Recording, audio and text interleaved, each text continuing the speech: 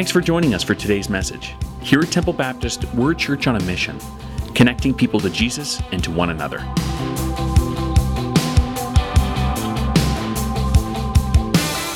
Well, good morning, everyone. Good to see you. Thank you so much for getting out of bed and coming today. It's really nice that you would share part of your weekend with us. I do want to say right off the bat, before we get much farther, for those who don't know, Bobby, some people are new here. Bobby is Pastor Dave's son. Pastor Dave is our family pastor. Bobby is, well, my goodness, you've been here since you've been like 6 or 7 years old, I think. He's kind of growing up here, and he's away studying music, and he's agreed to help us out for the month of May and part of June. And we're excited to have him as he's kind of interning for worship. And then he's going to transition in the middle of June over to what we originally hired him for, which is day camp, and to be part of that. So we got lots of plans over the summer, what we're going to be doing. But I do want to extend just a heart of gratitude, actually, for those who have really carried on behind the scenes, and two people in particular, and that is Terry Babby. For those who are new among us, he's the guy that plays the electric way over here in the corner, and then Laura, who's been doing harmonies today. They really have carried the mantle for the last 8 months as we've been looking for somebody to fill in, and they took the mantle when we went into 2 services, which we hadn't been doing, and this fall we did, and then we added an extra practice, and they've been recruiting and training, and we would not be able to do what we have done for the last 8 months. So I especially want to say a thank you to Terry and Lori for all that they have done for us.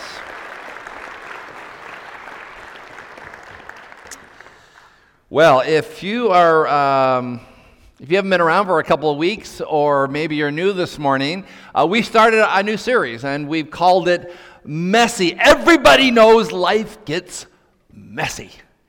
And honestly, that is not going to change anytime soon. And it doesn't really matter if you're religious or not religious. All of us know what it's like to be in a mess. Some of us right now know what it's like to be in the mess. And then some of us, we know we're only one bad decision away from being in a mess again. Have you ever heard the term hot mess? A hot mess? It's actually a phrase that goes all the way back to the 19th century. It referred to when people were eating food in a mess hall, like a cafeteria style. It referred to the quantity of food. That's a hot mess. And that's what it made reference to. But in the 21st century, hot mess means something completely different. And if you go to the Urban Dictionary, which we know is a trustworthy place, the Urban Dictionary says that a hot mess means an attractive disaster. Someone whose life is somewhat livable, somehow functioning, and somewhat attractive. They can still show up for work and still show up for school. And oftentimes, that's kind of our goal, just to be a hot mess. Make sure it all looks good, even though everything could be falling apart all around us. A hot mess. Academic, sometimes we're in an academic mess, or a GPA mess, a marital mess, a financial mess, a relational mess. Here's the truth. Life is messy. That's the truth right there. Life is messy. And sometimes we find ourselves in a hot mess, an attractive disaster. In fact, you know what? Last night I found myself in a hot mess. Believe it or not, I'll confess. I was in a hot mess last night. I was kind of reviewing, getting ready for today, for Sunday, and last evening, I don't know, 7:30, 8 o'clock I think it was, I got a phone call. And so, picked up the phone call. It was actually Pastor Glenn. He was calling and chatting, and I put the phone down and went back to my computer, and for some reason, the 15-page document that I've been working all week was gone. Yeah, I actually had a bigger sigh.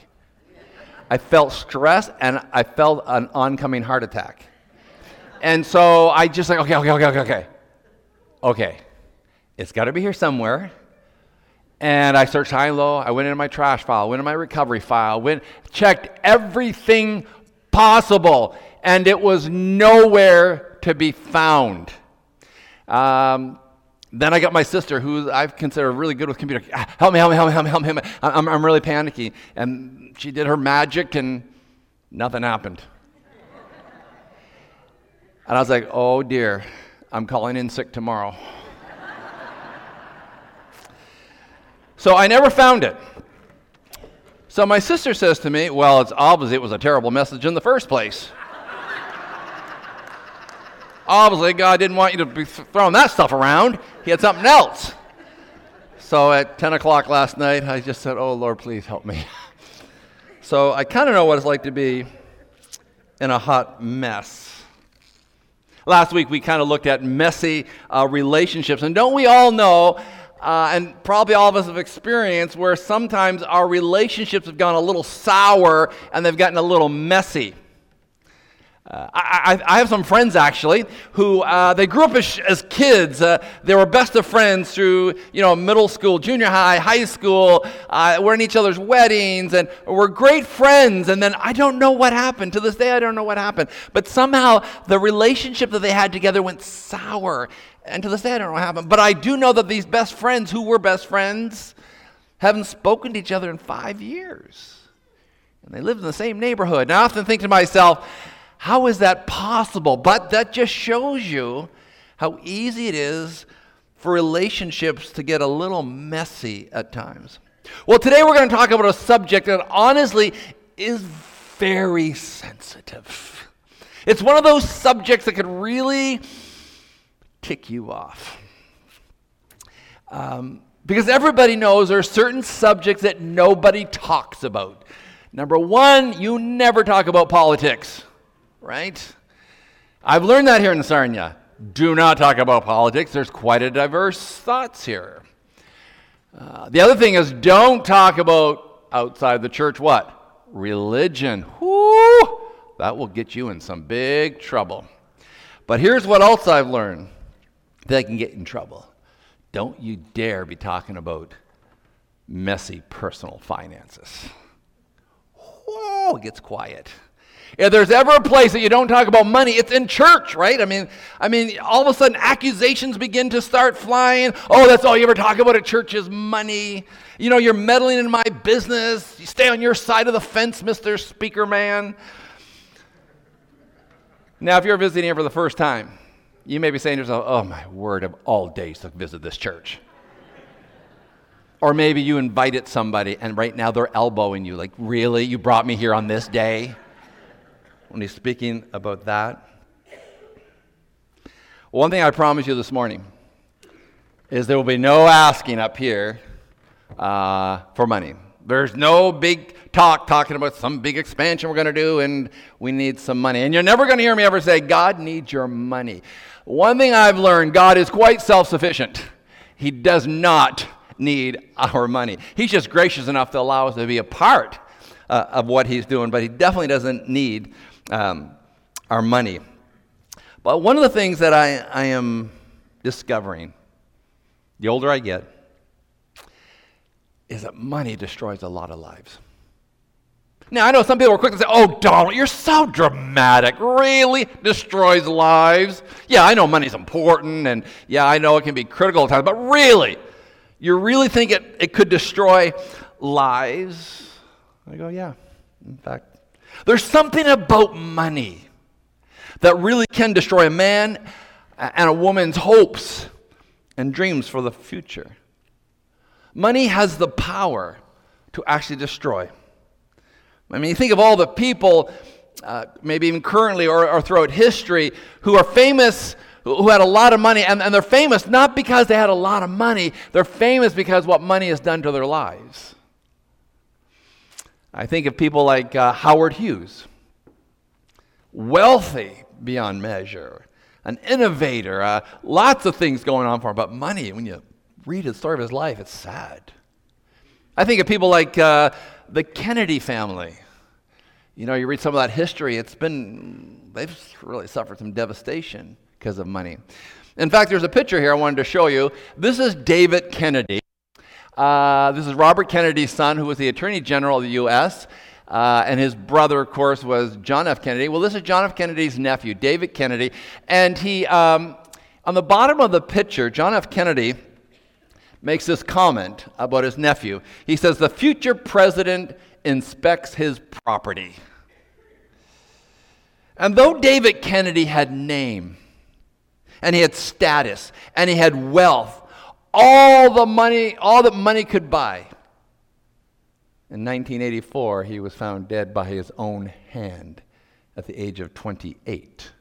All that money in the world, and yet it led to despair and desperation. See if you can figure out who said this. I sit in my home in Buffalo, and sometimes I get so lonely that it's unbelievable.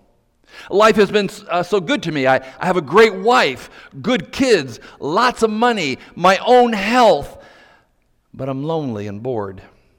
I often wonder why so many rich people commit suicide. Money sure is not a cure-all. That was in People's Magazine by none other than this next photo right here, O.J. himself. And we see how his life spiraled right out of control. There's something, I had to borrow this because I would never have this much money. There's something about money. I mean, it's great, right? I mean, we can buy things, we can provide for our families, but oftentimes there's a dark side to money. In fact, people will steal for this. People will lie for this. People commit all kinds of crimes for this. People, in fact, will even neglect their family for just a little bit more of it. Divorces are caused over it. People get mistreated for it. Can money destroy? Oh, yes, it can. And it has destroyed many people. And that's why it's a serious matter, and that's why we've chosen to talk about it this morning. Just messy finances. And God's Word has a lot to say about money. In fact, it may surprise you what it has to say about money. First of all, I mean, when you study the Bible, and you would expect when you study the Bible, you're going to read verses about prayer. And there's about 500 verses that talk about prayer. There's actually over 2,000 verses that talk about money. In fact, Jesus himself talks more about money than heaven and hell combined. And over half of the parables that Jesus taught dealt with money. So there's obviously something that God wants us to pick up, to learn, just about finances, our money, so we don't get in messy situations. Now, I realize this morning, there's nothing going to be here earth-shattering this morning. Nobody's going to walk out here going, whoa, that guy's an amazing genius. Not at all.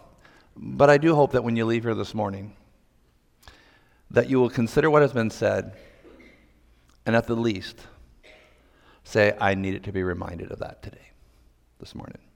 I like what Andy Stanley says, money is limited, but there is no limit to what you can do with your money. We only have a certain amount, but what you choose to do with your money has endless possibilities. In Luke chapter 16, verse 13, it says, no servant can serve two masters. Either he'll hate the one and love the other, or he'll be devoted to the one and despise the other. See, it's like a divided home, and some of us would know what that's like. Maybe a child goes to one parent, and one parent says, yes, of course, and then he goes to another parent, and that parent says, no, and all of a sudden it's divided. The house is divided on what should be done. And in this verse, when it says, no servant can serve two masters, either he'll hate the one and love the other, or he'll be devoted to the one and despise the other, it's the last part of that verse.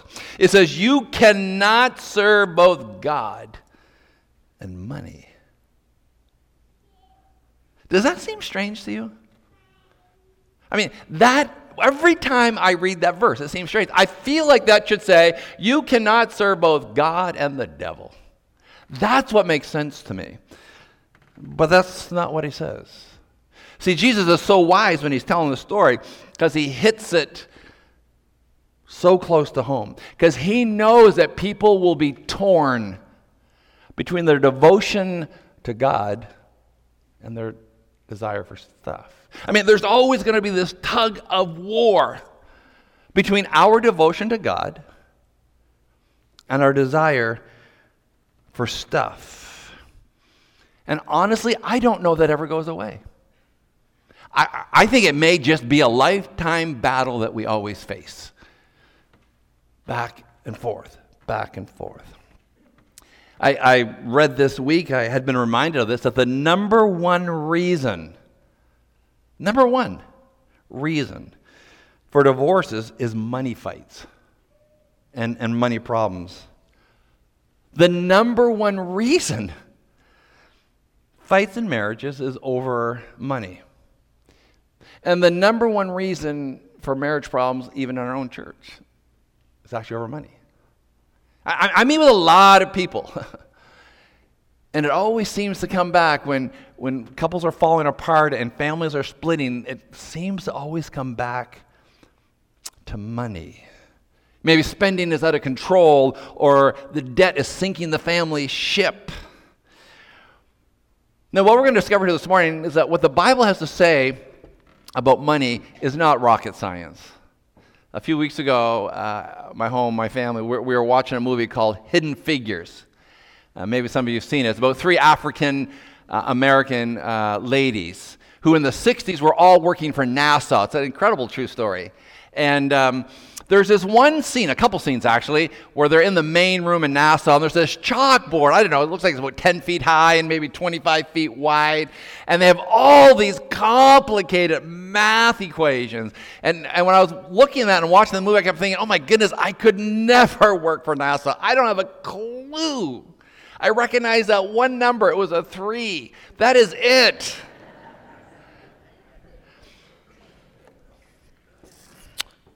But what we're going to discover, what the Bible says about money, it's easy to understand. You don't have to struggle with math to get it. See, the Bible makes it very easy to understand, but boy, oh boy, is it ever hard to do. Because 80% of it is our behavior. It's only 20% that really is head knowledge. See, most of us know what to do. We just struggle with doing it. Oftentimes the problem is it's that person that we look every day in the mirror. It's us. The struggle of doing what we know. Detailed research says 100% of foreclosures happen because of too much debt. According to Proverbs 22:7, it says, the rich rule over the poor, and the borrower is a slave to the lender. The Bible says that the borrower is a slave to the lender. Ever felt that way? I have. You know, you feel like you just have chains wrapped around you, and you're just kind of dragging the ball with you, like it's just so heavy. I mean, oftentimes when we think of slavery, we think of history, maybe the slaves during the Egyptian Empire, or maybe Roman slaves, or more recent, like African American slaves who were brought over. I discovered, actually, I didn't know this, but they say in 2019 there's somewhere between 21 million to 40 million slaves today in our world, even though every country says, no, slavery is wrong. This is what it said about slavery when I was looking it up, about modern day slavery. What is it? They say it's when a person is under control of another person who applies violence and force to maintain that control. And the goal of that control is through exploitation. And that's why the Bible says the borrower is a slave to the lender. They kind of get to control the situation. And so it's not profound, but I think one of the things that we can do to kind of get out of those messy money situation and messy financial situation is a simple thought to just get out of debt. Get out of debt. See, slaves have no options. They do what they're told. Financial slaves go to a job that they hate every day to pay the bills. Slaves can't be generous. They can't give because, well, the fact is, they owe too much. That's why the Bible says it's hard to serve two masters, Jesus says. You know, lots of us have money coming in, but it just all goes back out. Maybe because of a house payment or car payments or credit card payments or school loan payments. Money just seems to flow in and flow right back out. It never seems to land in our pocket. And that's why I say debt can really destroy a lot of couples and families. And honestly, it's destroyed some churches as well. Debt. Now, there's a lot to be said about this plastic. Now, this particular plastic, if you can't really maybe see it from there, but my little picture's on it, and it says Costco. Now, to have a Costco card is amazing. Have a Costco card that's also a credit card can be destructive. Okay? And what I discovered is Canadians, these are all Canadian stats, have a love affair with this plastic. They love to caress it and hold it and use it. In fact, let me give you some stats. Canadians, not Americans, we're just talking about our own country.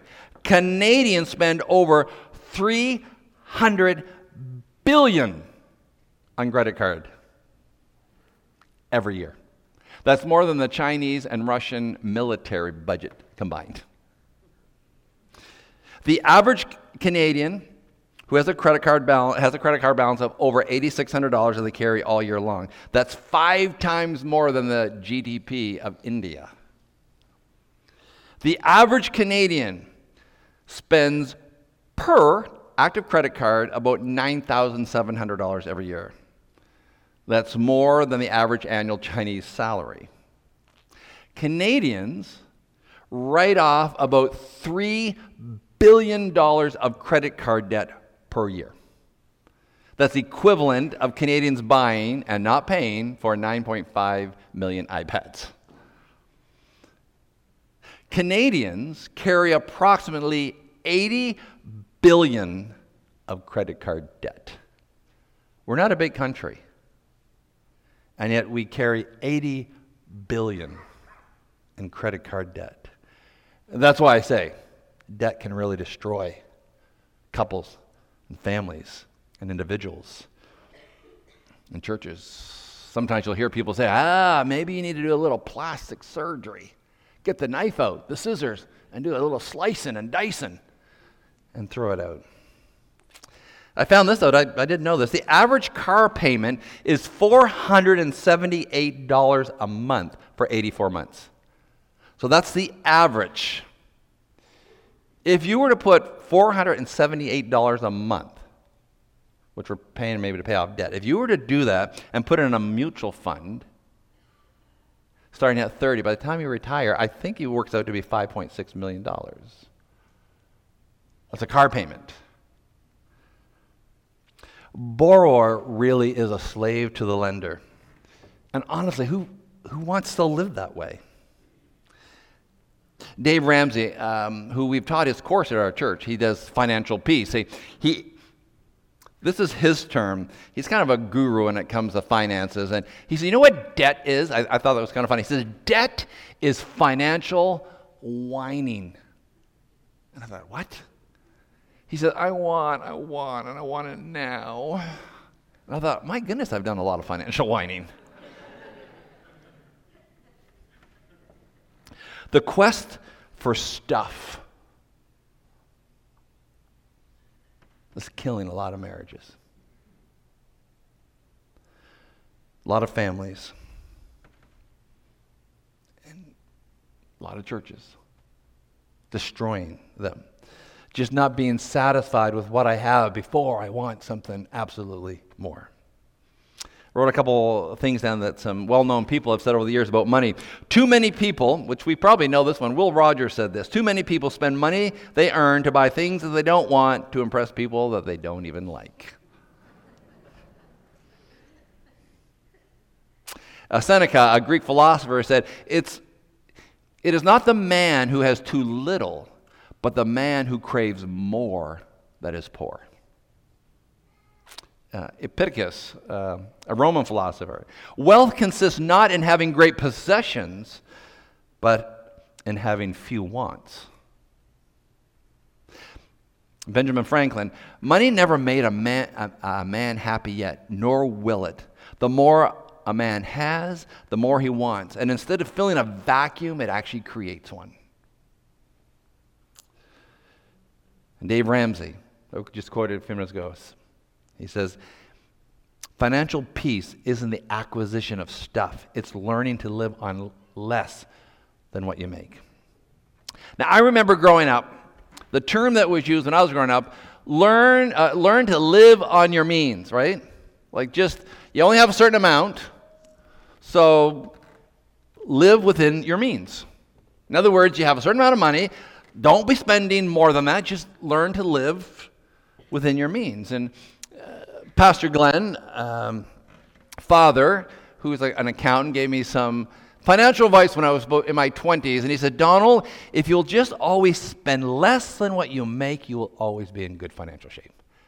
The key, Donald, is spend less than what you make, and you'll be in good financial shape. I like how Dave Ramsey puts it, though. Act your wage. Act your wage. Learning to live on less than what we make.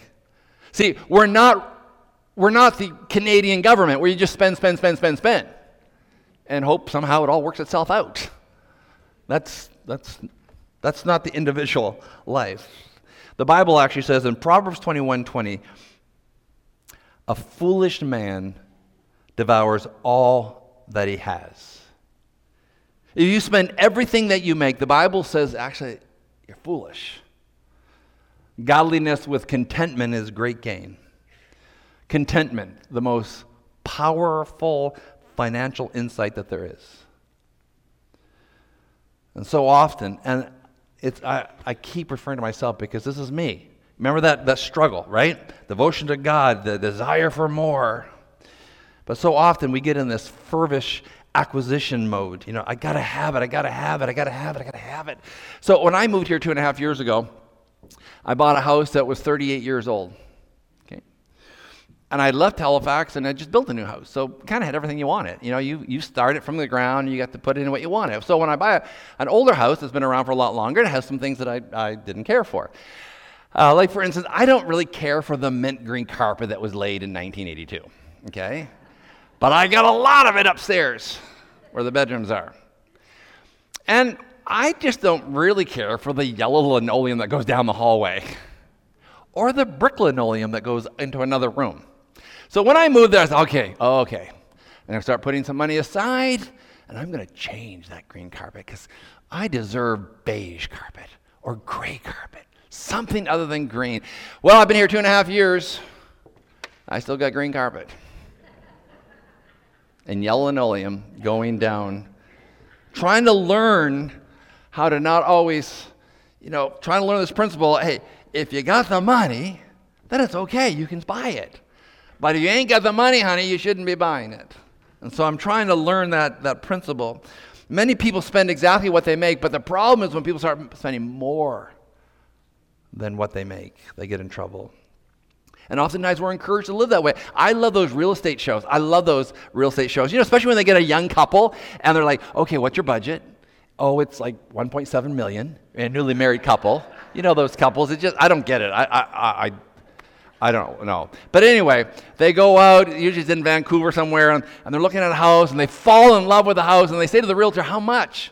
They go, it's only 2.1. But our budget's only 1.7. I know, but over 30 years, you'll never notice it, the payment. It's that push to just live beyond our means. And when that happens, people end up walking right into this panic room. Blood pressure rises. The financial stress, just trying to live beyond our means. When really God, I think, has designed us to live in rooms that you can breathe in financially. I can breathe. Not the panic rooms. If Donald Calder could learn to live on a lower percentage of his income, he'd never have to worry about going into any panic room where his blood pressure rises. Now, I know I've said this all the time. I still say it. I try to say it under my breath now, so nobody really knows, but I've said this many times. Oh, if I just had a little bit more, I'd be much happier. I'd be fine then. But you know what? People who make $50,000 a year, that's what they say, right? If I just had a little bit more, I'd be good. It would be good.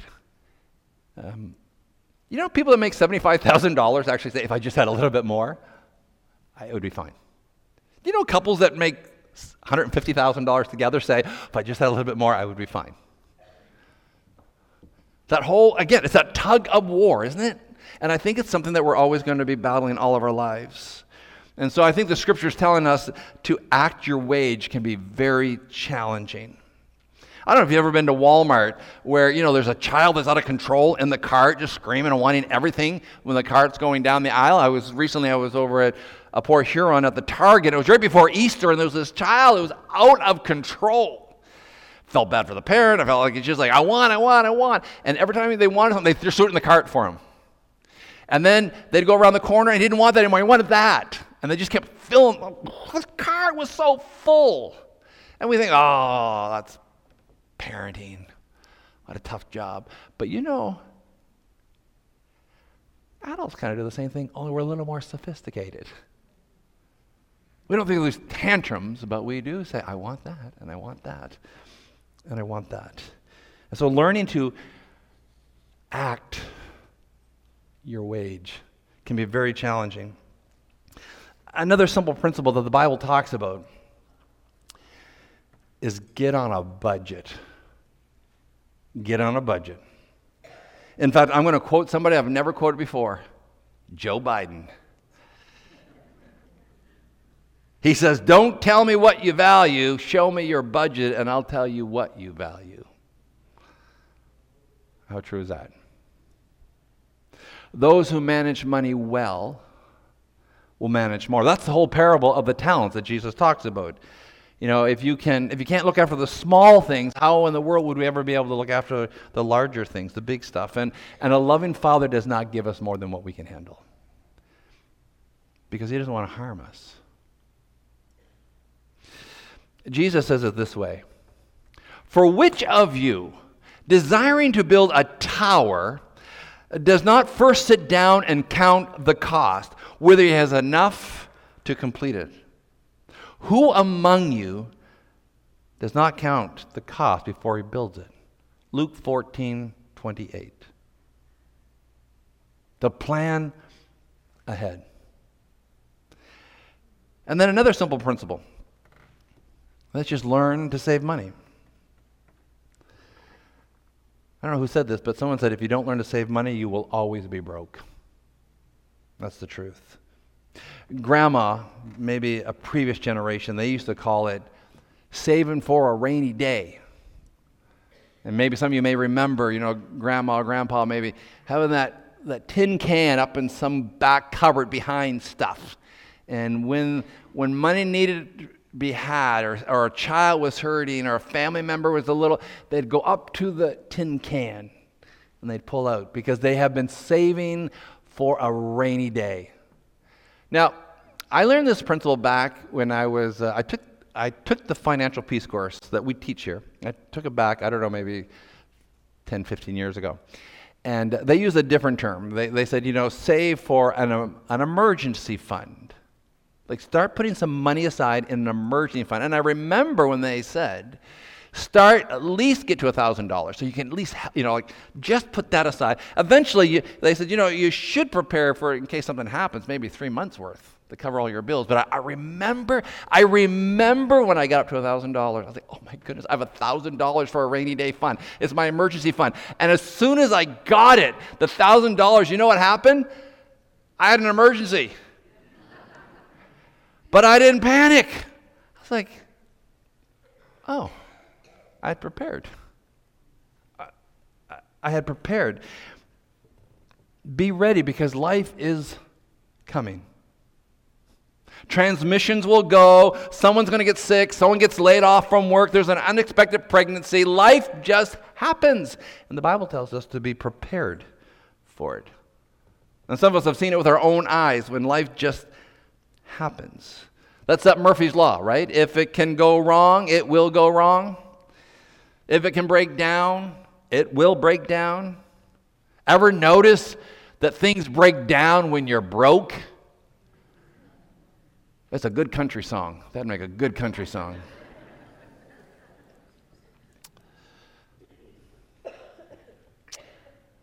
It says the house of the wise, Proverbs 21:20, the house of the wise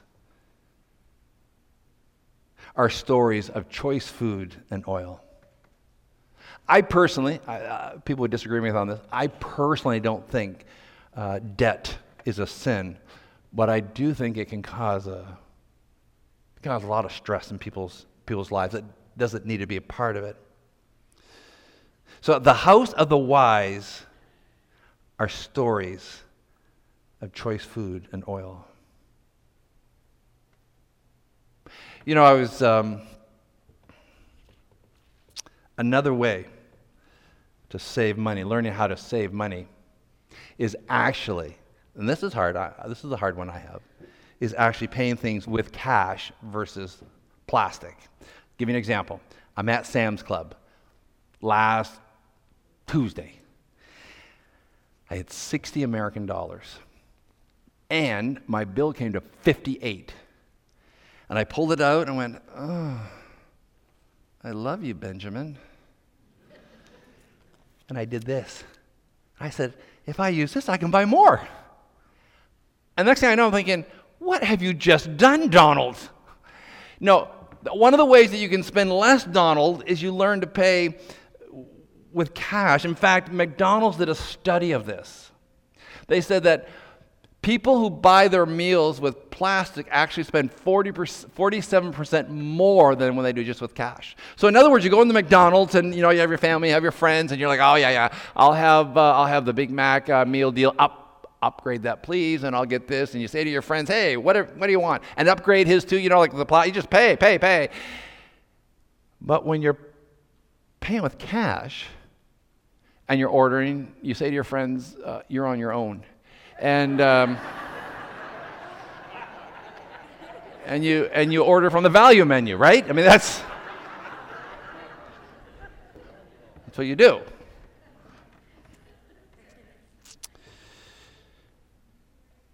When you talk about saving for a rainy day, if you don't save, you will never have an emergency fund.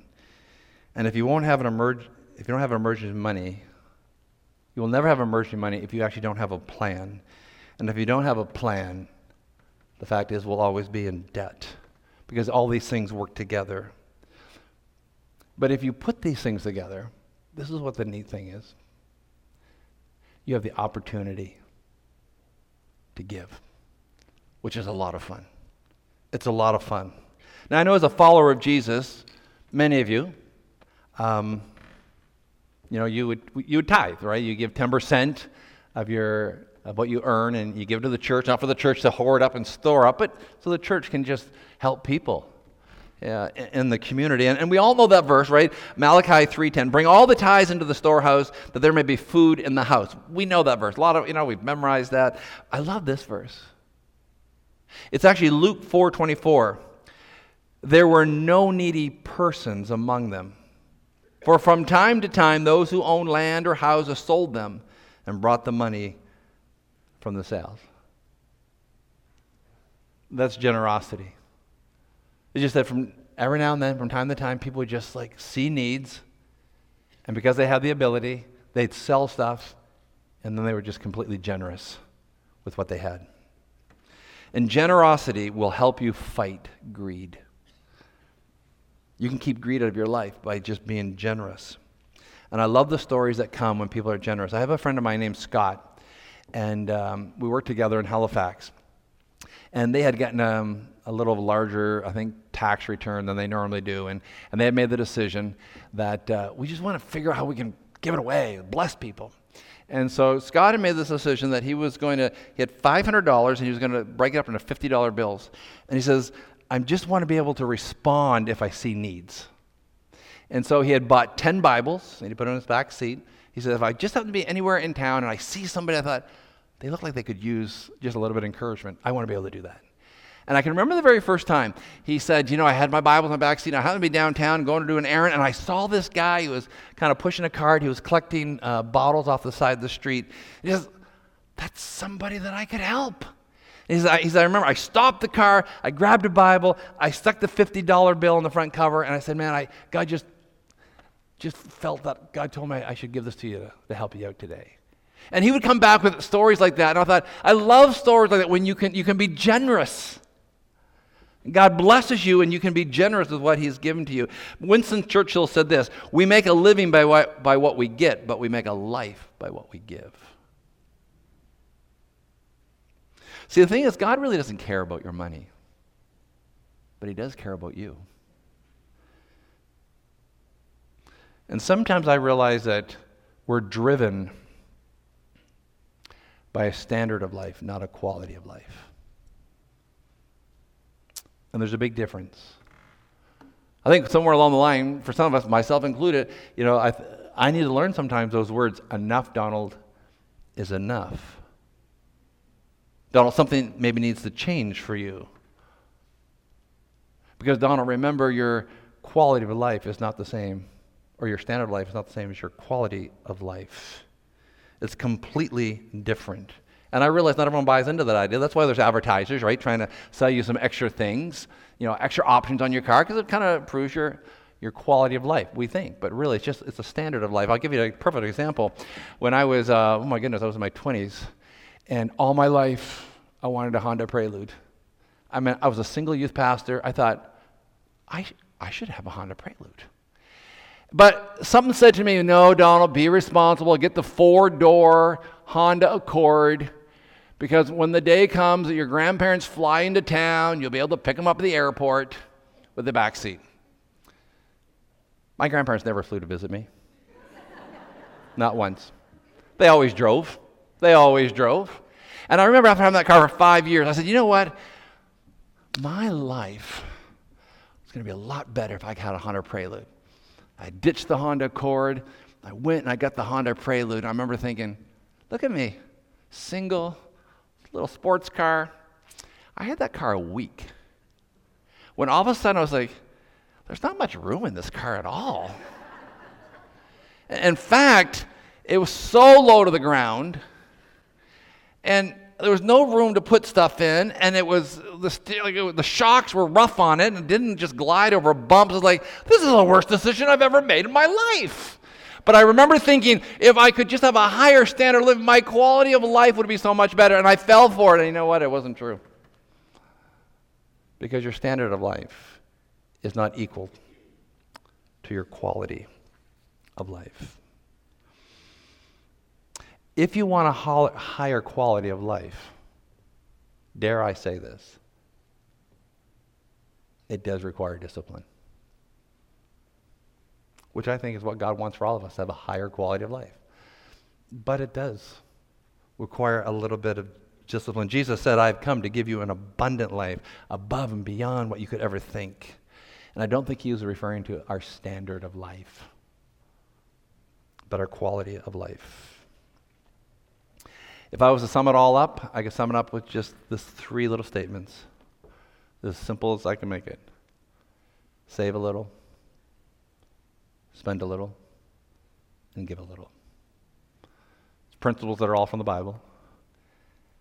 I'm telling you, you'll notice a difference in the quality of your life. These are just simple things that the Bible tells us, helps us to stay out of messy money problems or messy financial problems. And maybe today you find yourself in that right now. Things are stressful. If we could get in that mindset to maybe a little discipline to begin to start paying off some of those debts and learn how to save, prepare for the future, and then be able to really respond when you see needs. I like what Dave Ramsey says when he says, live like no one else so you can live like no one else. Live like no one else to now, so in the future you can live like no one else because you've been prepared.